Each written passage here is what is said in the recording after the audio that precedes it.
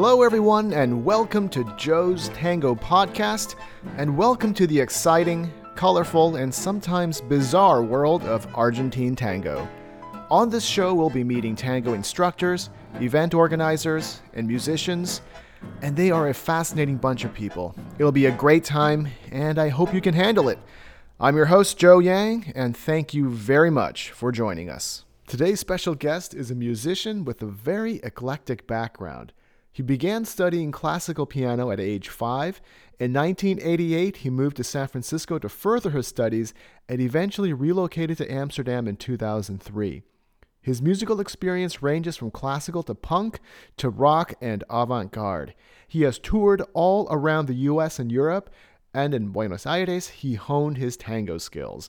He's played with several famous tango groups, including Strictly Tango, Tango No. 9, Trasnoche, and countless others. He also publishes music books through his company, Delph Music. And with me now is Mark Wyman. Mark, thank you so much for taking the time out of your busy schedule to speak with me. I really appreciate it. You're so welcome, Joe. It's really nice to meet and talk, and I don't mind at all. Yeah. Okay, so I want to get right into it. So you have a lot of experience with a variety of different music styles. So what was it about tango specifically that grabbed your attention? Oh gosh, the sheer beauty and strength of music. Mm-hmm. There is no music like this anywhere on the planet. It is just the most passionate and profound music that exists in the world. Mm-hmm. I got into tango thanks to the wonderful Dale Meyer in San Francisco in 1998.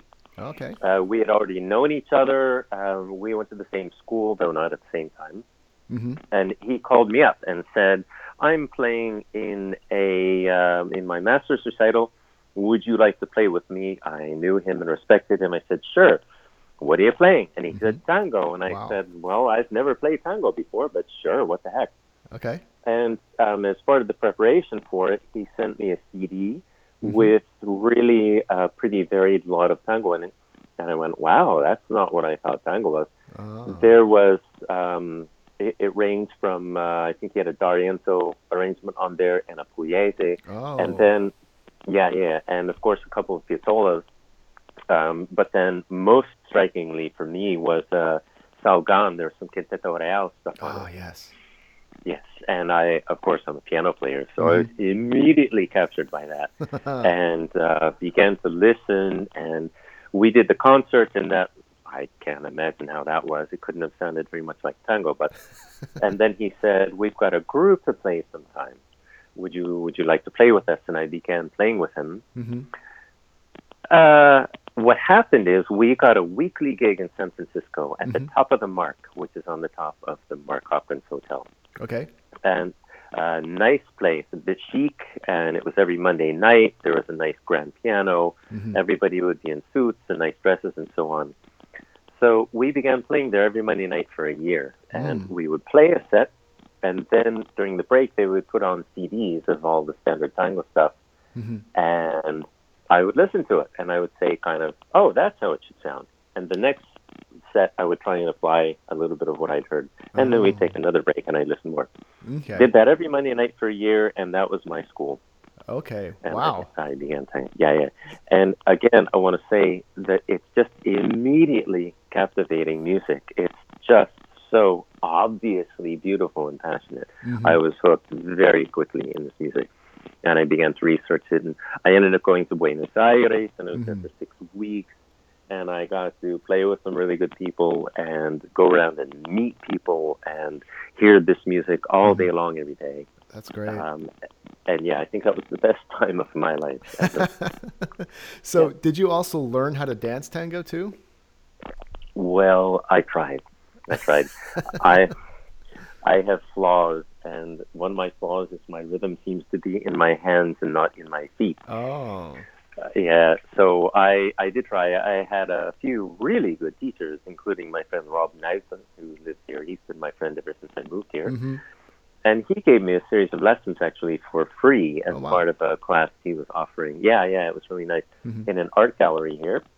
Okay. And so I took those 10 lessons from him. I had a good partner, And then I took another odd, 5, 6, 7 lessons with him and some other people.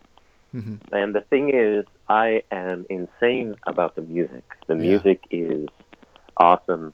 The dance I love, but I just don't have the same level of passion. I see. And yeah. And so I thought either I need to get that level of insanity and go dancing for 4 hours every night, Right. or just stop, because I was bothered at my own imperfections. And so I finally just stopped.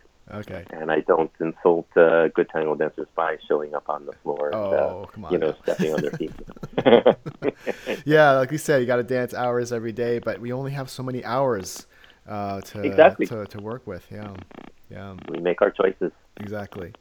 Yeah, so your first time playing at a milonga for dancers, was this in San Francisco? Yes.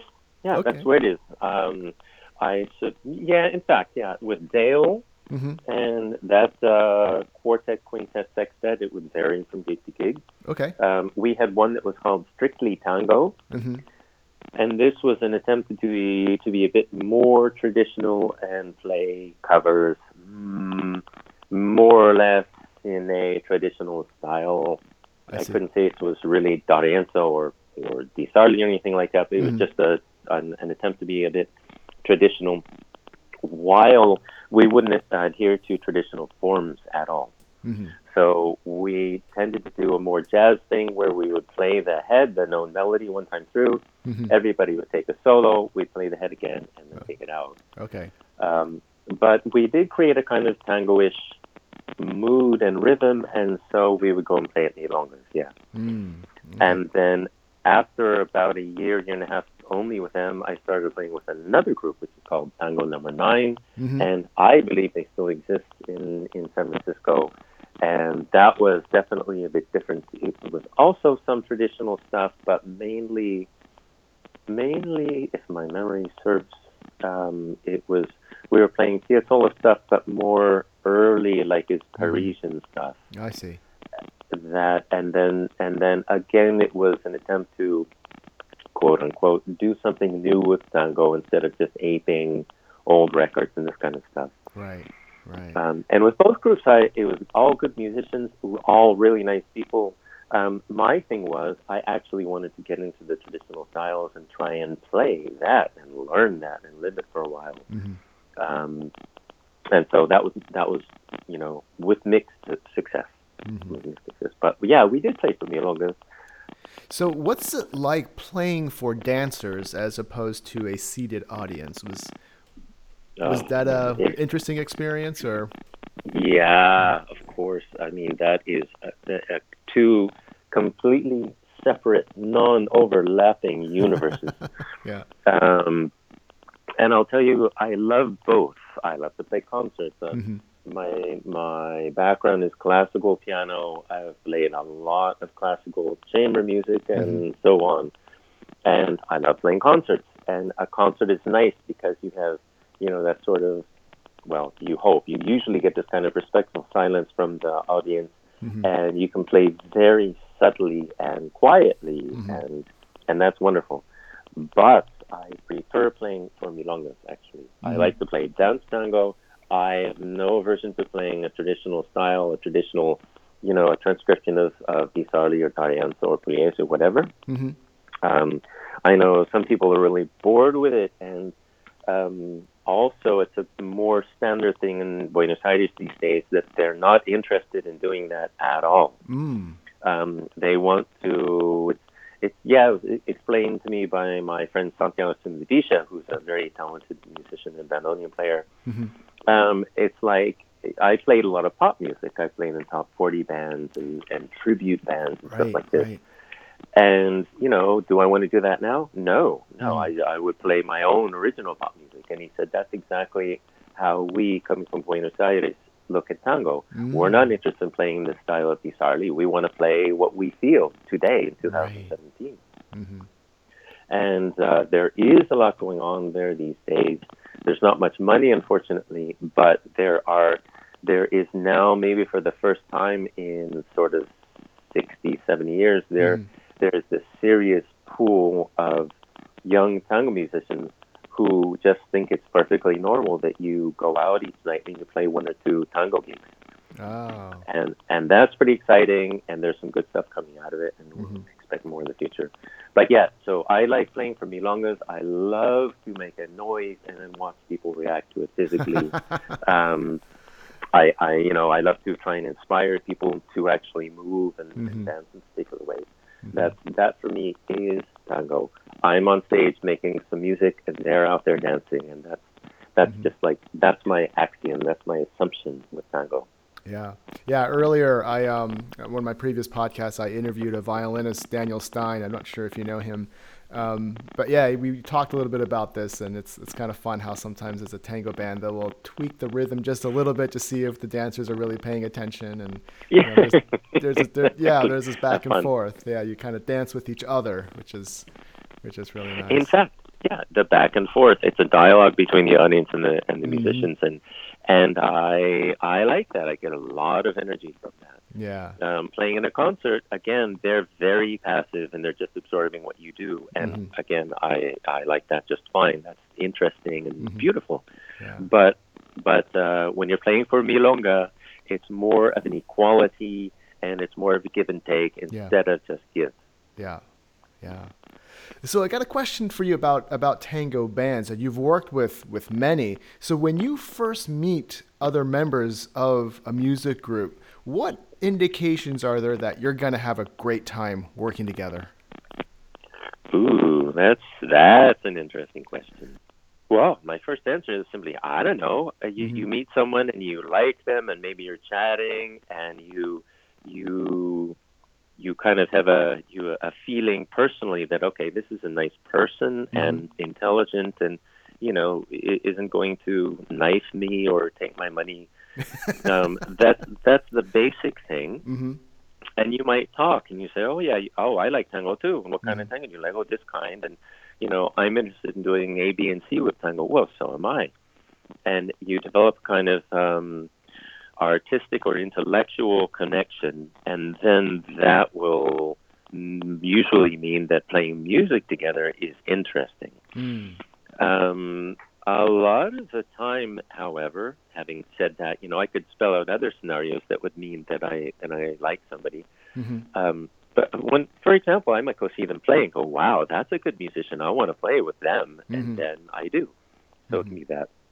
But also it's just chance. Joe Powers happened to be recommended to me by someone, like he's going to be in Amsterdam and you guys should meet.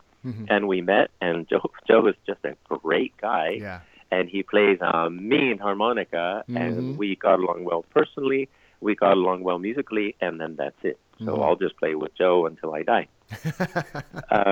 In the case of Santiago Simvija, it was a bit strange.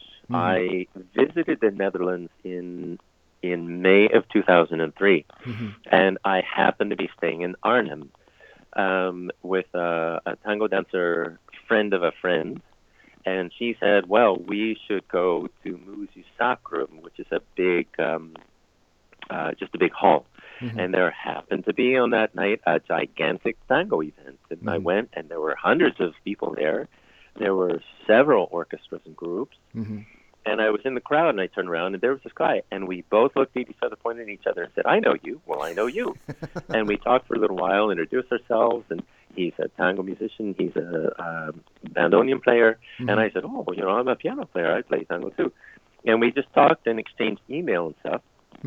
And I finished my trip, and I went home to San Francisco, and I thought about going, where the hell do I know that guy?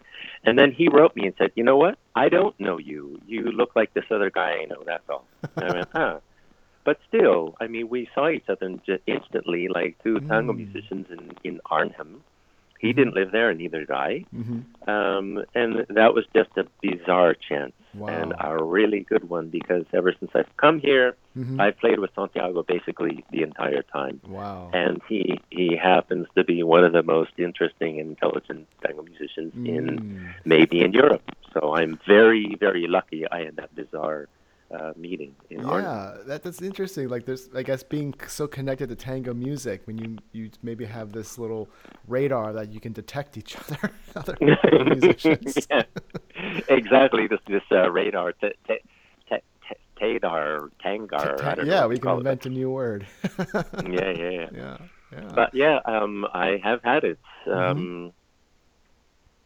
I don't know. It's also partly just we're proactive at putting ourselves in the right environment. Like Mm-hmm. I went to Arnhem and went to this big tango thing, and well, maybe it's not shocking that I might meet some tango musicians there. Right. Mm-hmm. Another story about meeting somebody. I have my friend Rob Naughton here. Mm-hmm. He's a very interesting, smart guy. He runs a website which is torito.nl, Mm-hmm. and it's a great website. Of first of all, he has a schedule of all the tango events, particularly in Amsterdam and the Netherlands, but also Europe and sometimes outside of Europe. Mm-hmm. And he's insane about it. He works it every day, so it's very current and useful. Mm-hmm. He's also a good tango dancer, performer, a DJ, and a teacher. He was my teacher in my first series of lessons when I was here. Mm-hmm. Okay, so I was in San Francisco planning my trip, and I decided I would come through the Netherlands. Mm-hmm. I knew a woman in San Francisco, Uh-huh. and she had lived in the Netherlands for 2 years. Mm-hmm. And so I wrote her. I sent her email, and I said, "Hey, I'm going through the Netherlands. Do you know anybody there that I might meet, that I might be able to meet?" Mm-hmm. And she said, "Nope." And some time went by, and I wrote her again, "You lived here for 2 years, and you danced tango, and Mm-hmm. you were in Amsterdam all the time. You don't know anybody?" And she goes, "Nope." And I, a few more days went by, and I wrote her and go, "Look, it's just weird. You must know somebody." And she wrote back going, "Okay, well, I know this one guy, Rob. Here's his number." And I said, "Okay, thanks." Mm-hmm. So in Arnhem, Mm-hmm. I called this guy Rob, and I said, "Hi, I'm Mark. I'm American. I play piano. Okay, maybe we can meet." Mm-hmm. And he went, "Okay, that's weird, but if you're coming into Amsterdam, I guess we could." Okay. And so we made an appointment, and I came to Amsterdam. And the fun thing for me that we still laugh about after 14 years is we talked, and he said, "Okay, go to the Dam Square in the center of Amsterdam, and I'll pick you up." And I went, "Okay." And to me, I'm American. Pick up means a car pulls up, the door opens, and goes, "Hi, I'm Rob. Get in." Right. And it was raining, so I was kind of, waiting for that car. Mm-hmm. And then suddenly I turn around, there's this guy on a bike, and he says, "Are you Mark?" And I go, "You have a bike?" He goes, yeah, of course. Everybody has a bike. And I said, "But it's raining." And he looked up, and I got to tell you, Joe, there's obvious rain, like droplets of water falling from the sky. And he said, "This isn't rain. This is just wet air. Come on, get on. Let's go." So I hopped on the back of his bike, and nice. he took me to some little cafe or something. And we sat and talked for hours, and he has proved to be just a super nice guy and extraordinarily helpful to me and just very knowledgeable about tango and stuff. And so it was the perfect person to meet. But I'd never have met him except that I had this old kind of a bit odd woman friend in San Francisco. And then I kept bothering her until she finally gave me somebody's name. Yeah.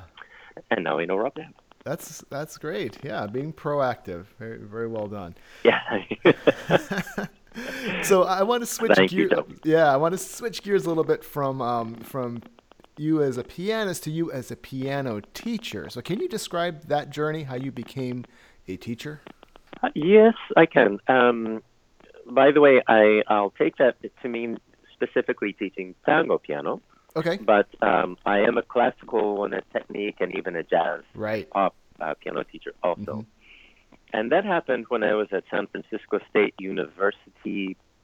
Probably I began around 1989 or 90 teaching piano. And I had some really funky, interesting students, but I was teaching basically classical. And went on through the 90s, and I had a few students here and there. And then I started playing tango, and that's a bit specialized. Then maybe I had 1 or 2 tango piano students in San Francisco already. Then I came here, and I was much more specialized in playing tango piano when I was first here, in the first year. Okay. Later on, I got into other things, like I was playing a lot in musicals and playing with choirs and accompanying singers and playing other odd sort of gigs. but tango has always been my real love and my real passion. Yeah. And so at some point, I don't know, I played somewhere and somebody came up to me and said, hey, maybe you could give me some lessons. And I did. Mm-hmm. And that's how the tango piano lessons got started. Lessons generally got started because I was a struggling student in San Francisco, and I would play, and people would write, call or contact me, whatever, and I would start giving them classical lessons, and just got used to it. Mm-hmm. Yeah. Mm-hmm. Yeah, so I've been doing it since about 1990. Okay. So how has being a music teacher, working with your music students, how has that enhanced your abilities as a musician? Oh, man. First of all, just give you an amount. Immeasurably. Yeah. Immeasurably. If you teach, if you even try to teach, it's automatic. You will start thinking about your playing differently. Mm-hmm. Teaching compels you to look at your own playing. You teach some kid or some student, and then you turn around and say, well, what I was saying about him, do I do that?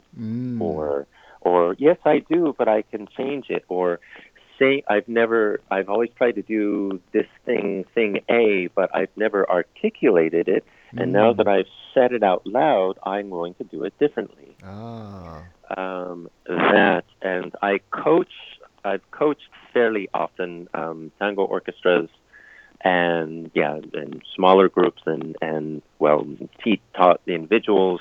Mm-hmm. And I'm always coming out of a lesson or a coaching session thinking about what I do and going, yeah, that's right. I blurted this thing during that coaching session, which I've never thought about before.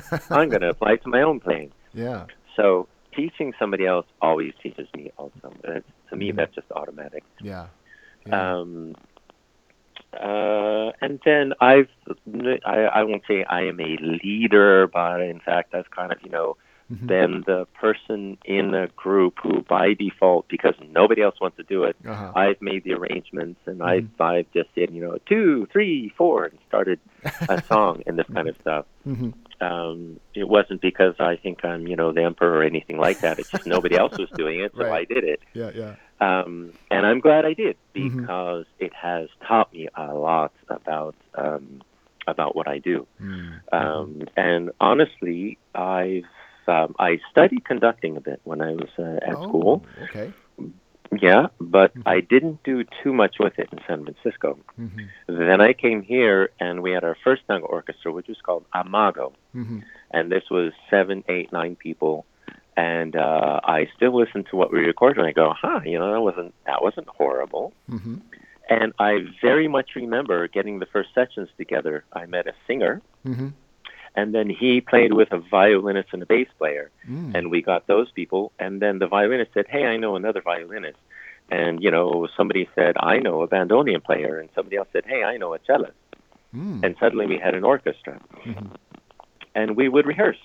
And I would say, hey, someone would say, oh, we should try, Julian. And we'd all go, okay. And then people would sit there and I go, well, okay, let's try it. And they go, okay. And there'd be silence. They go, okay, ready? 2, 3, 4. And then we play it. And then there'd be kind of silence. And everybody would go, oh, that sounded okay. And then there'd just be sort of silence. And I go, yeah, why don't we try it again? Okay. And there'd be silence. And then I'd say 2, 3, 4. And then we played it. And it was really just like, I'm not really a good leader or anything, but I would just say 2, 3, 4, and that, it just sort of grew from there. And then almost every tango musician has made transcriptions. Okay. Not absolutely every, but very, very many have. Almost everybody's made at least one at some point. And I've seen a lot of them now. I've probably seen transcriptions from 50 people, or maybe a lot more than that. I don't know. And 90% of them are just bad. Oh, really? It's just like that. Yeah.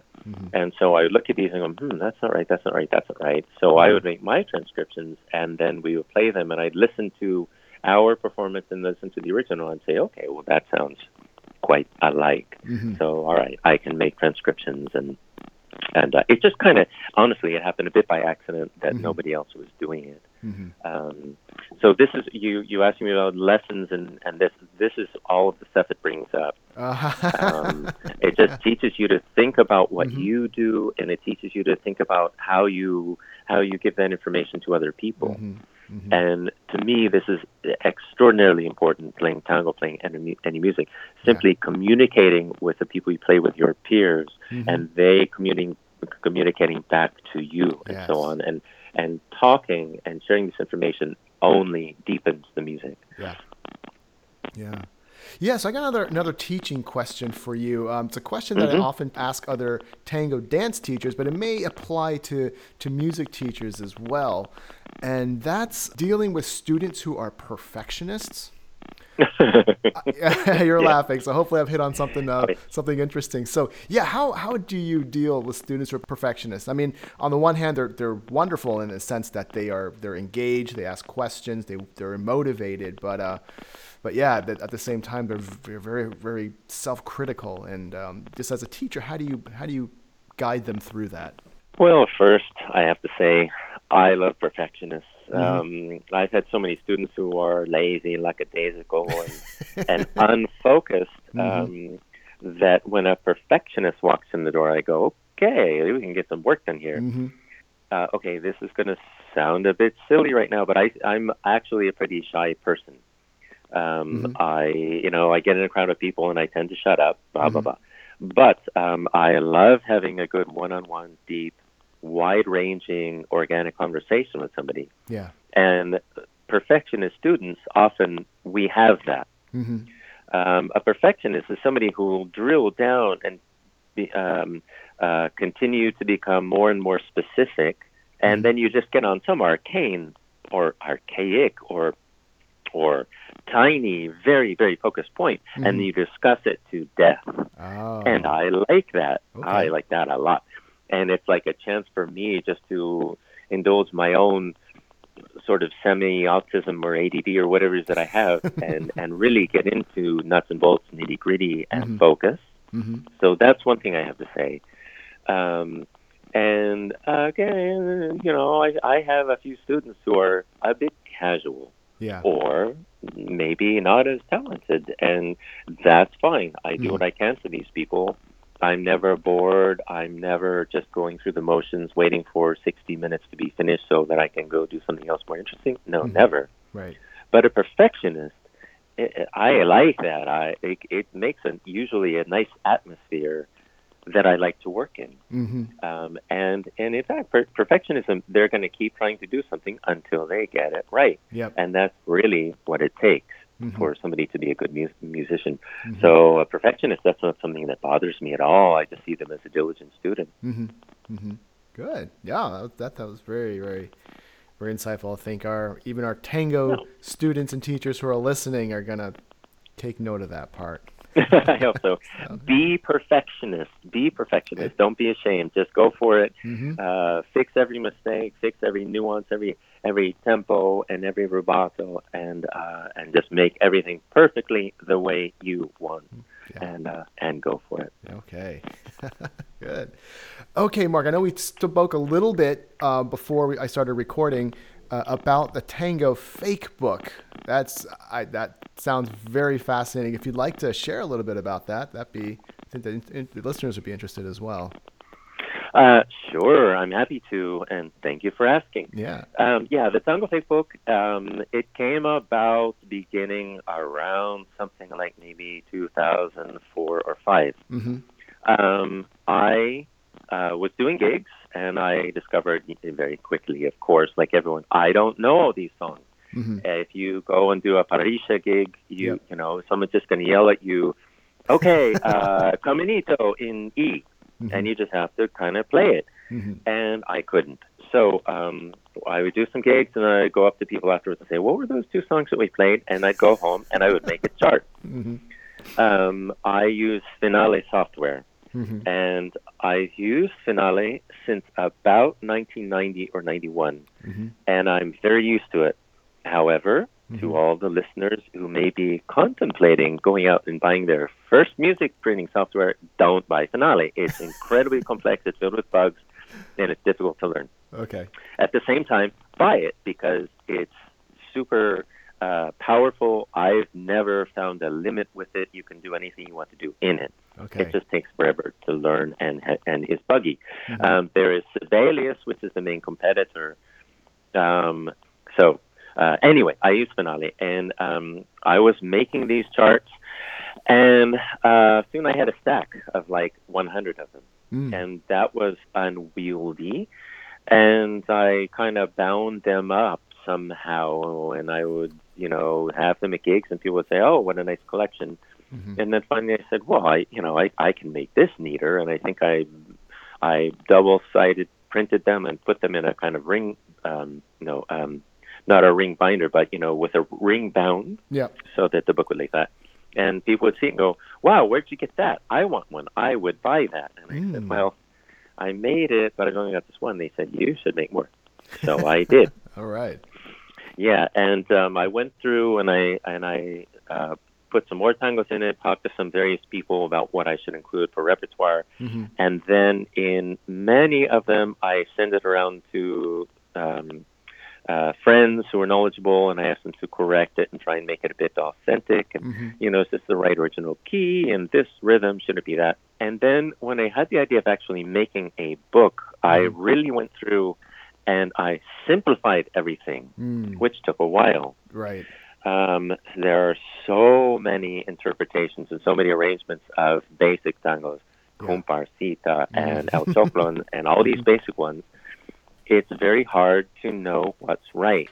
And what I ended up doing is for every tango, I got as many recordings as I could, and I simplified it, and I sort of made them, I averaged out the rhythms.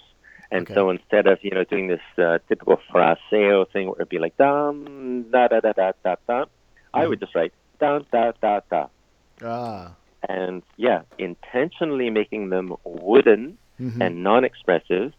And then the idea was a reader of the book, a user of this music, would know the tango style and would know not to play it like that. Okay. So, and in this respect, it's just like a jazz fake book. You have to know the style.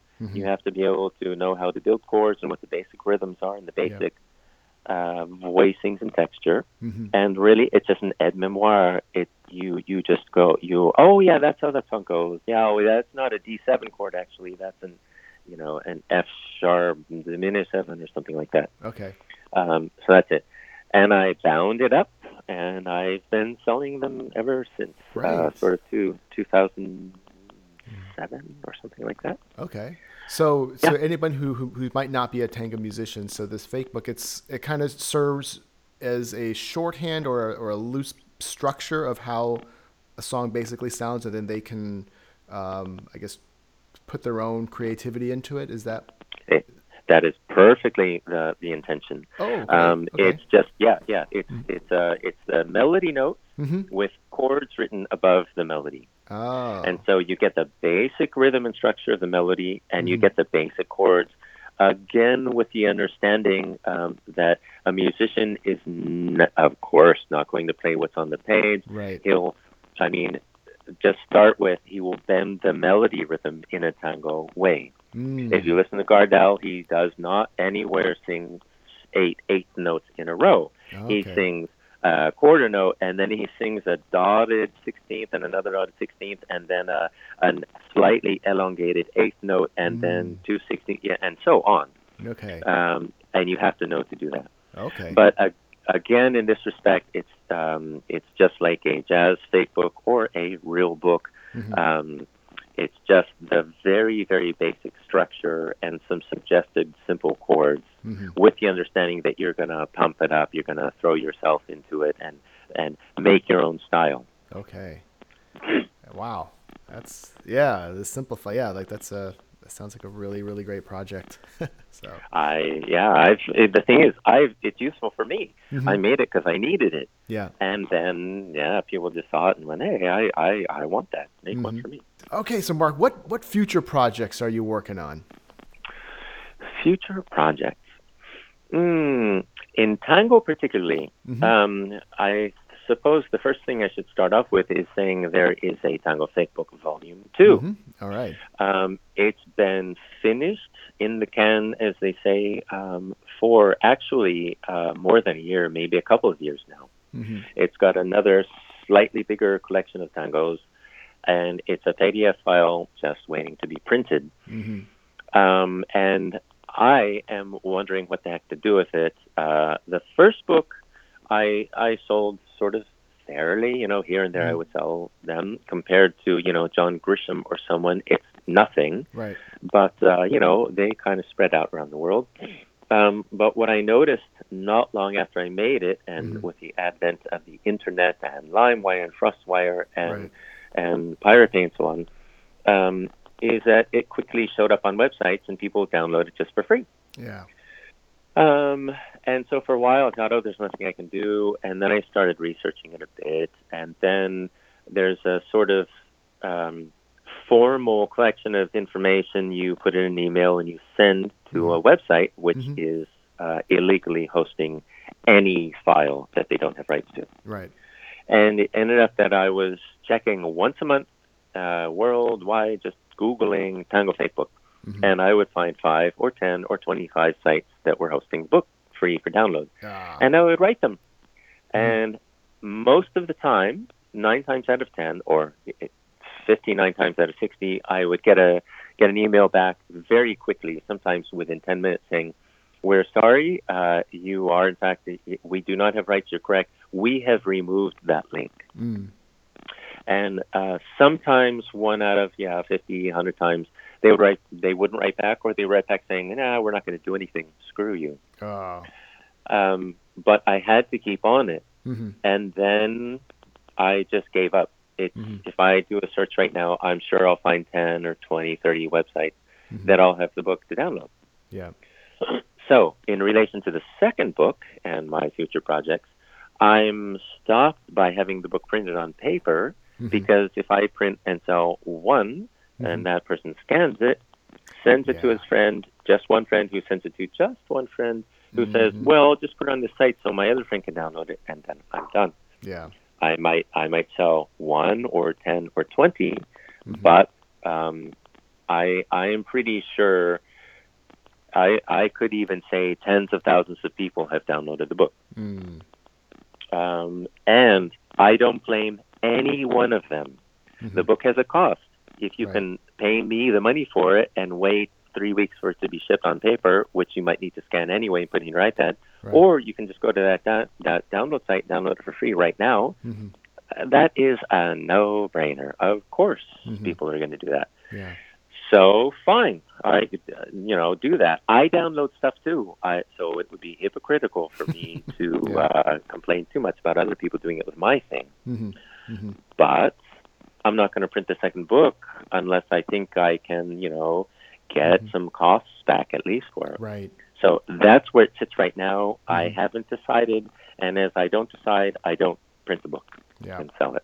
Okay. So I don't. There's that. Yeah, the digital world, it's our friend, but sometimes it can be frustrating too. Yeah, in fact, I'm glad the internet exists. I'm a bit of a programmer. I was making websites and doing web programming years ago in San Francisco. I'm a total believer in it. It's great. It makes our modern world so much better. Yeah. Here we are talking through Skype. Right. You're in the States. I'm in the Netherlands, and we just talk, and it's free. Yeah. I remember trying to call an old girlfriend in Italy from San Francisco in kind of 1996. Oh my gosh. And it would be, $50 to have a 20-minute conversation. Right. And the connection was bad, there'd be static, and so on. And, of course, no video and, not very even clean audio. Yeah. And now here we are just chatting whenever we want. Yeah, absolutely. Yeah. So that's all great, but it does have its drawbacks, and those aren't really settled yet. So, All right. Then as far as for musical projects, Tango kind of goes up and down, and in the last years in Amsterdam and Netherlands, and I would say Europe, it's gone a bit down on average. Okay. I think there are fewer opportunities to perform. There's a little less interest in live music. There's a little less money for groups to play, particularly orchestras. If you want to have 8 or 10 or 12 people together, right, you're going to pay to play. It's just like that. Sometimes there are big concert, more theater opportunities, okay? And sometimes there are big milongas on special occasions like New Year's and so on. Right. And then, you count on 500 or 1,000 people coming, and then there can be money for a real orchestra. Yeah. But really only that. So I see that it's gone downhill a bit. I have my various duos, trios, quartets that play sometimes. There are some fantastic musicians here in the Netherlands. Yeah. There is Santiago Sindelivisha. He's a composer, arranger, bandoneon player. Just some other random names I can think of. There's Ville Hiltala, who's a very good bandoneon player. He's from Finland. We have a duo that plays sometimes. There's Ravin Sangha. He is an Australian who lives here in Amsterdam. He's a brilliant flute player. We have a group that plays sometimes. And I can go on like this. There are some wonderful musicians here. We can get together and jam. We can make arrangements. And then the opportunity to play and to be paid anything reasonable is very, very limited. Wow. Unfortunately. Okay. Yeah. And then I should also mention we have our group Tras Noche. Yep. This is a quintet of Santiago and me and 3 other extraordinary musicians. We recorded a CD. It's been a bit slow developing, but it is mixed. It will be printed soon. We're worrying about cover and, when information goes in. And I hope we will be selling this sometime soon. Okay. It'll show up on iTunes or CD Baby or wherever the heck it is. The kids are selling things these days. Okay, so Tras Noche. So we'll look for that when it's released. Sounds great. I must say I'm very proud. It's Santiago's arrangements, some of his original tunes, some other a little bit deeper, a bit more modern tangos. Okay. Beatriz Aguilar sings on it, and she has just one of the most gorgeous voices I've ever heard. And so I'm very much looking forward to it coming out and being able to spread it around. Okay. All right. So where can we find more about you online? Okay, having said all that about the internet, I'm a pretty poor self-promoter. Okay. So there's your whole answer. I do have a website. It's harmonk.com, HARMONK.com. It exists. I'm very bad at updating it. Joe Powers is my good friend, and his site is brilliant, and he probably updates it 30 times a day. Mine, I think I looked at it once a few months ago, I think. So don't count on it being really updated or even good. But it is there. It does say stuff about me. There are some samples of various music. There is a schedule of stuff I do. Again, it's probably been updated in 2013 for the last time. I don't know. But there's that. Okay. But then on YouTube, for example, there are several videos of me. There are some with Joe Powers. Yep. There are some with Tras Noche. There are other various assorted oddities. So just searching in YouTube will find several videos and performances from me. Okay. All right. I'll make sure to have your website link in our show notes so people can read up about you. And thanks very much. Yeah. Nice. Yeah. Okay.